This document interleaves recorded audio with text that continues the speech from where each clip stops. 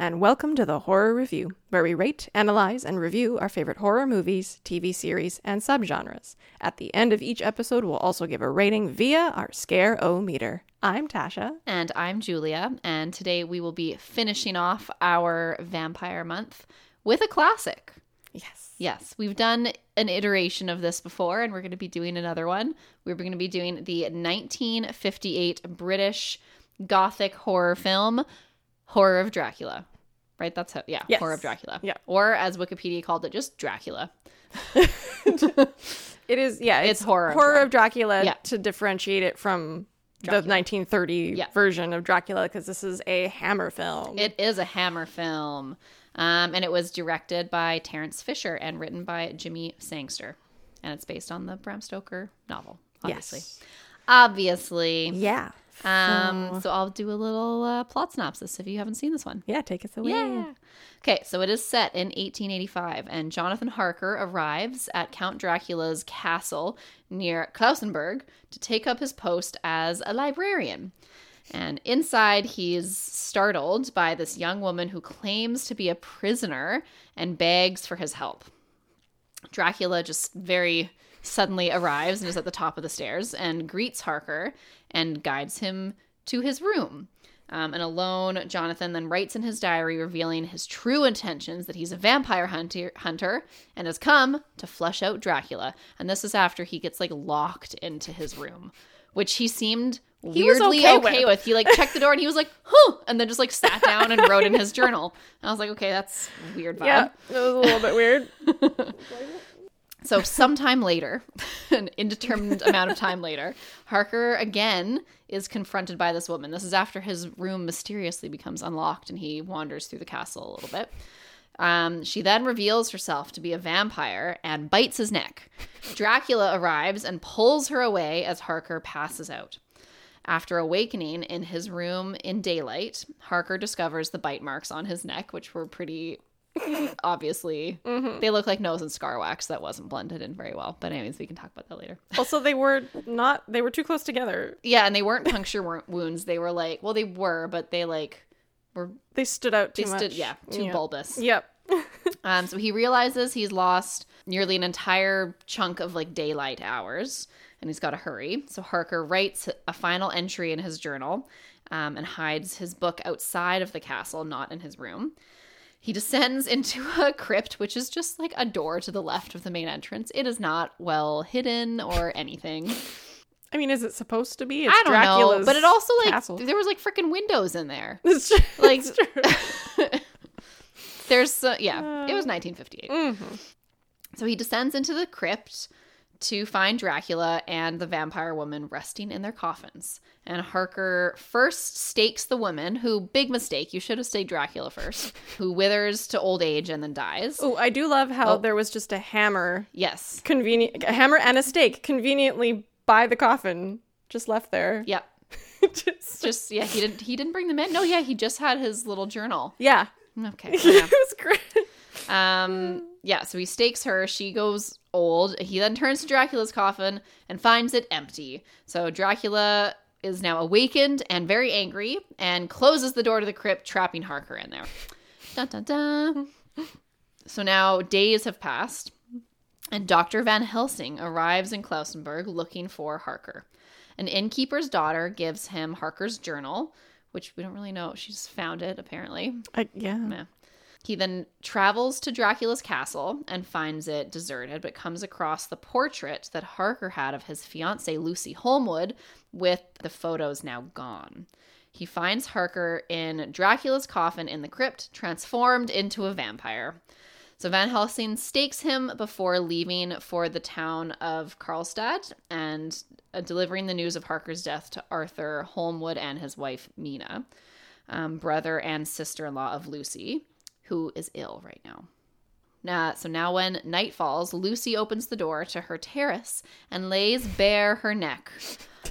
She's just all ready, and it bears the mark of a vampire bite, and Dracula then arrives and bites her again. With the great cape. Yeah, such a good cape moment. Yeah, it's a classic moment. So Mina now seeks out Van Helsing's aid in treating Lucy, who begs the maid Gerda to remove his prescribed garlic bouquets and is found dead the next day. So Van Helsing turns over Harker's journal to Arthur. 3 days after her burial, an undead Lucy lures Gerda's daughter, Tanya, to a graveyard where Arthur has found Lucy's tomb empty. There's like a lot going on in this. Yes. Van Helsing appears and wards off Lucy with a cross. He explains to Arthur that Lucy was targeted to replace the woman Harker had killed. And Van Helsing suggests using her to lead them to Dracula, but Arthur refuses. And Van Helsing stakes her in her coffin. Arthur takes one final look at Lucy's body and sees her at peace. So Lucy's no longer a vampire. She's gone. She's dead. She's at peace. So now Van Helsing and Arthur travel to the border, crossing at Ingolstadt to track down Dracula's coffin. Meanwhile, Mina receives a message supposedly from Arthur telling her to go to Karlstad, where Dracula awaits. The next day, Arthur and Van Helsing visit the Undertaker, but find Dracula's coffin is missing. Later, Arthur tries to give Mina a cross to wear, which burns her, revealing that she is turning into a vampire herself. Mm-hmm. So during the night, Dracula appears inside the house and bites her, and Arthur agrees to give her a blood transfusion administered by Van Helsing. When Arthur asks Gerda to fetch some wine, she tells him Mina forbade her to go down to the cellar. Upon hearing this, Van Helsing bolts downstairs and finds Dracula's coffin, which is empty. Dracula has escaped with Mina, intent on making her his new vampire bride. Also, the smallest coffin. The smallest coffin. Like, no one could fit in there. Especially not Christopher Lee. No. And so now a dramatic chase ensues as Dracula rushes to return to his castle before sunrise. He attempts to bury Mina alive outside the crypt, but is interrupted by Van Helsing and Arthur. He just yeets her into I know, he really does. It's the funniest thing. So now they're pursuing Dracula inside the castle. Van Helsing struggles with the vampire before eventually tearing down the curtains to let in the sunlight. And Van Helsing forms a cross with 2 candlesticks. I didn't know it was that easy to just form a cross. You can just hold any 2 things up and make a cross shape. Well, and I was laughing at From Dusk Till Dawn because I was like, oh, you made a shotgun. So I'm like, okay. See where you got this from. There's some lore here. Yep. So yes, Van Helsing makes a cross with 2 candlesticks and then drives Dracula into the sun's rays, and he crumbles into dust as Van Helsing looks on. Mina recovers, and the cross-shaped scar fades from her hand while Dracula's ashes while Dracula's ashes blow away in the morning breeze, leaving only his clothes and a ring behind. And then the credits roll. Dun, dun, dun. So much happened, and it was kind of hard. Like, even though I know the story of Dracula, no, this was they changed a few things with Lucy and Mina and Jonathan Harker becoming a vampire, and being a vampire hunter. Yeah. But like the characters were all like the same names. It was the essence of the story was still there. It was hard to keep track of what was going on. I know. Times. Yeah, it started out like it started off a little, kind of just a nice pace. Yeah. I was on top of it, and then I was like, oh my god, how are all these people related? Why is Lucy now dead? Oh god, okay. Yeah, it was a lot. But I just want to talk about I understand why people love, like, some people this is their favorite Dracula. It's an icon. I think when people, at least when I think of Dracula, I hadn't even seen this one in its entirety, but that's the Dracula you think of. Well, a lot of the time, Christopher Lee is one of the most foreboding, also tallest Draculas ever on screen. He's an incredibly tall man, and I've never seen a cape billow quite as well. when he went down the stairs, you're just like, woo! It's kind of amazing. If you're not a vampire, why are you wearing capes inside your home anyways? Like, that should just be dead giveaway number one. Exactly. But also, like, if that tall, menacing vampire came at you, you'd be fucking terrified. Also, if they were sleeping in a crypt, you would obviously stake Dracula first and not his vampire bride. Duh. Yeah, that was a little weird. I know. Like, big mistake on Jonathan Harker's part. I loved Christopher Lee's rendition of so good. And he has lots to say on it too, which is kind of funny. Yeah.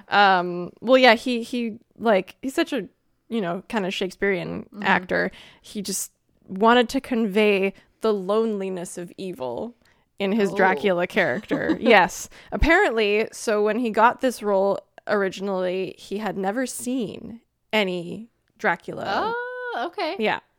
But so he read the book really, really quickly. And then he basically kind of felt that Bram Stoker's version was very mysterious and almost erotic, heroic in a way, but also evil. Yeah.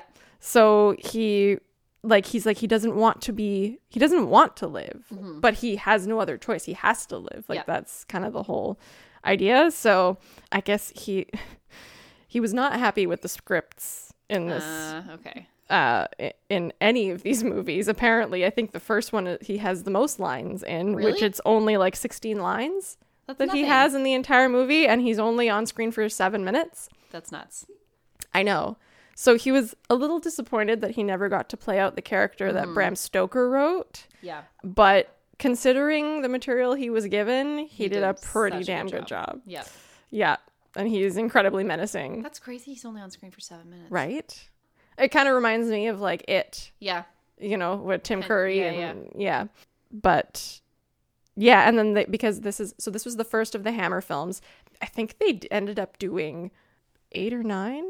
Like they did a Frankenstein. Yeah. There was a Mummy. There's the Mummy. And then they did a bunch of Draculas. Like, there's like Blood of Dracula. Yeah. There's. Is there a Blood of Dracula? There is Are a Blood you of sure? Dracula. Okay. Yes. I know. I got it wrong. And Ashley got to watch a weird movie called Blood of Dracula that's not this one at all.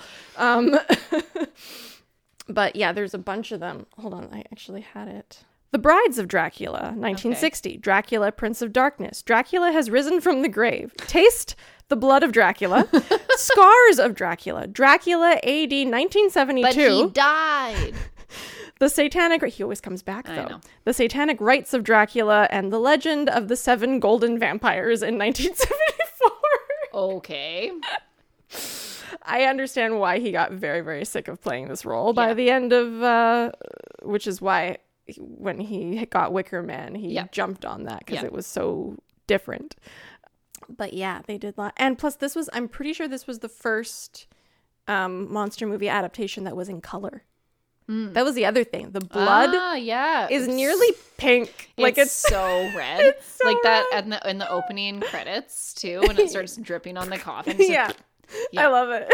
It was very, very well because they were used to making fake blood really, really vibrant in black and white movies. So you could see the contrast, and I feel like they hadn't quite perfected how to do it for color yet. Yes, I think so. Yeah, so it it was the bloodiest of the Draculas. It really was. Up to that point. Yeah, and this was a very stripped down version of Dracula too. Like obviously they changed the script a bunch. They, kind of oddly, like they changed the story, but they made it work within like the frame of what Stoker wrote still.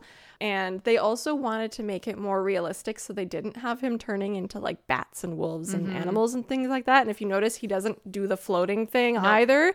He just has this insanely majestic way of moving that he's makes almost floating. But which does make it more realistic. Yeah, because then he's more like a predator than anything else, which is also creepy and cool and very well done. Yes, I actually really enjoyed this. Oh, it was really fun. Yeah. It's just like I like those old kind of Hollywood horror-y style movies. They're classic. Oh, yeah. And they're classic for a reason. I love a good monster movie. Yeah. And like Peter Cushing was already famous by this point of being a horror, like, amazing horror staple, and also an amazing actor. And then like the duo of him and Christopher Lee are just fantastic. Also Michael Goff, who plays Arthur. I was like, I know this man. Where do I know this man from? He's Alfred. The Tim Burton in one Batmans. of the brief moments that Jeff woke up last night, he was like, is that Alfred? And I was like, what the hell are you talking about? Like, go back to sleep. And then we looked it up afterwards, and yes it was. I was like, I know this man's face. I know it. Jeff was on there. Nice. He knew that, and he's sleepy. Alfred. Yeah, he was like, Alfred? I'm like, no. Shh, go back to sleep. Should we talk about the score for this Yes. one? Oh Such my a God. just classic horror score. So the James Bernard was the composer, and he also scored The Curse of Frankenstein. Oh, he nice. did Dracula. He scored some non-Hammer films as well, but he did a lot of horror scores. You can tell. You can tell there's a very distinct style. That low brass. Yeah. And just like in your face. So much. Yeah. Da, da, da. It was great. But it really it helped. Like the whole thing was dramatic and like the pace that it moved at, it was kind of perfect with the music. I really enjoyed it. I think Bernard Herrmann, who did Psycho, pulled some inspiration from these like kind of classic. Oh, nice. Yeah. Nice. Yeah. Yeah, that makes sense. Well, wait. No. Because Psycho was 1960. This was 1958. Oh, yeah. 58. Sorry, I kept thinking 68. I don't know why. I'm an idiot. But yeah, just such a classic. I just love it. I love it. Yeah, I did too. It's got the strings. It's just got that nice like full, and it's like loud Oh, yeah. at times too. Like when things are happening, you're like, okay, yes, I know I'm supposed to pay attention right now. Thank you very much, score. Yeah. And there was no excuse to, because I actually watched this on DVD because Nice. I got a copy of this for like $5 when they had them on sale, and I was like, yes, I have, because it was a hard movie to find. Yeah. But like all streaming services the last little while, all the music, like especially Prime, they're the worst. Oh, Prime is the worst for their sound. Ugh. The sound is Yeah. like insanely loud, and all the dialogue is like, Yeah. like. Anyway, so it did not. I didn't have that excuse, so I knew that the music was actually quite loud. It's loud. Yeah. It was Yeah. very loud. It was funny, though. But it was great. Yeah, it's just so fun. Just like a solid Dracula movie. Yeah. A classic. Yeah. Yeah. He also did he did a lot of these Hammer horror scores. We did Kiss of the Vampire, he did The Gorgon, he did Dracula Prince of Darkness, he did The Plague of the Zombies. Anyways, like so many more. Frankenstein Must Be Destroyed, Frankenstein and the Monster from Hell. He did the Legend of the Seven Golden Vampires. Oh my He God. did that one too. Yeah. Amazing. Oh, he did the 1959 The Hound of the Baskervilles, which is a Sherlock Holmes movie. Cool. Yeah. Huh. Yeah, he did a lot. Yeah. No, this is if you are a fan of the classics, highly recommend this Yeah, one. And if you enjoy like a really well played Dracula, Yeah.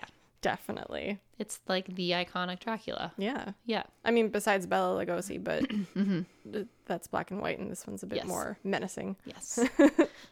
Da-da.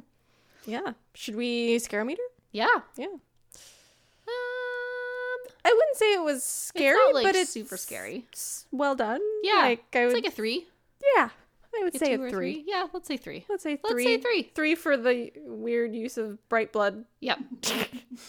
Or maybe just Christopher Lee's like bloodshot eyes. Because they're Yeah. pretty kind of fun. Yeah. Yeah. Yeah, Just I'm gonna give for it a him in 3. general. It's not like non-horror fans can watch Oh, this God, one. yeah. It's like it's 1958. Yeah. It's not gonna be that Yeah. scary. Yeah, definitely. It's a little bit chaotic at times. Yes. So much is going on. A lot is happening. Yep. But But, not that scary. No. No. And jack-o'-lanterns. It's a 3. I'm going to give It's it a just- 3.5. yeah, okay. I enjoyed it. Yeah. Even though it's very low budget and a little chaotic at times, I still enjoy it. 3.5 for me. Okay. Yeah. Yeah. I'm gonna do 3. It's good. It's Yeah, yeah. solidly at a Totally. 3. Yep.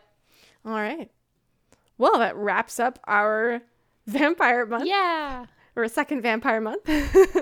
There's so much more. There's so many Like, vampire movies. Yeah. So I'm sure we will cover Well- more of them. Beetlejuice was falling asleep next Oh. to Tash for a second. It was very cute. He's falling asleep sitting up. Beetle, are you tired? Just go asleep. Yeah. Yeah, we have A very fun, another exciting weird theme. March theme. Yes. Yeah. That we're looking forward to bringing to you next week. So if you enjoyed listening to us and would like to hear more, please rate, review, and subscribe on Apple Podcasts, Stitcher, Spotify, or wherever you consume your podcasts from. If there is a particular theme, TV series, book, or whatever, TV series, book, or movie. Or a movie, yeah, that you want us to talk about, let us know. We would love to hear your feedback. And you can follow us on Instagram at The Horror Review. We are also on Facebook. And you'll see us there. And we'll see you there. Until next time. And we'll see you next week.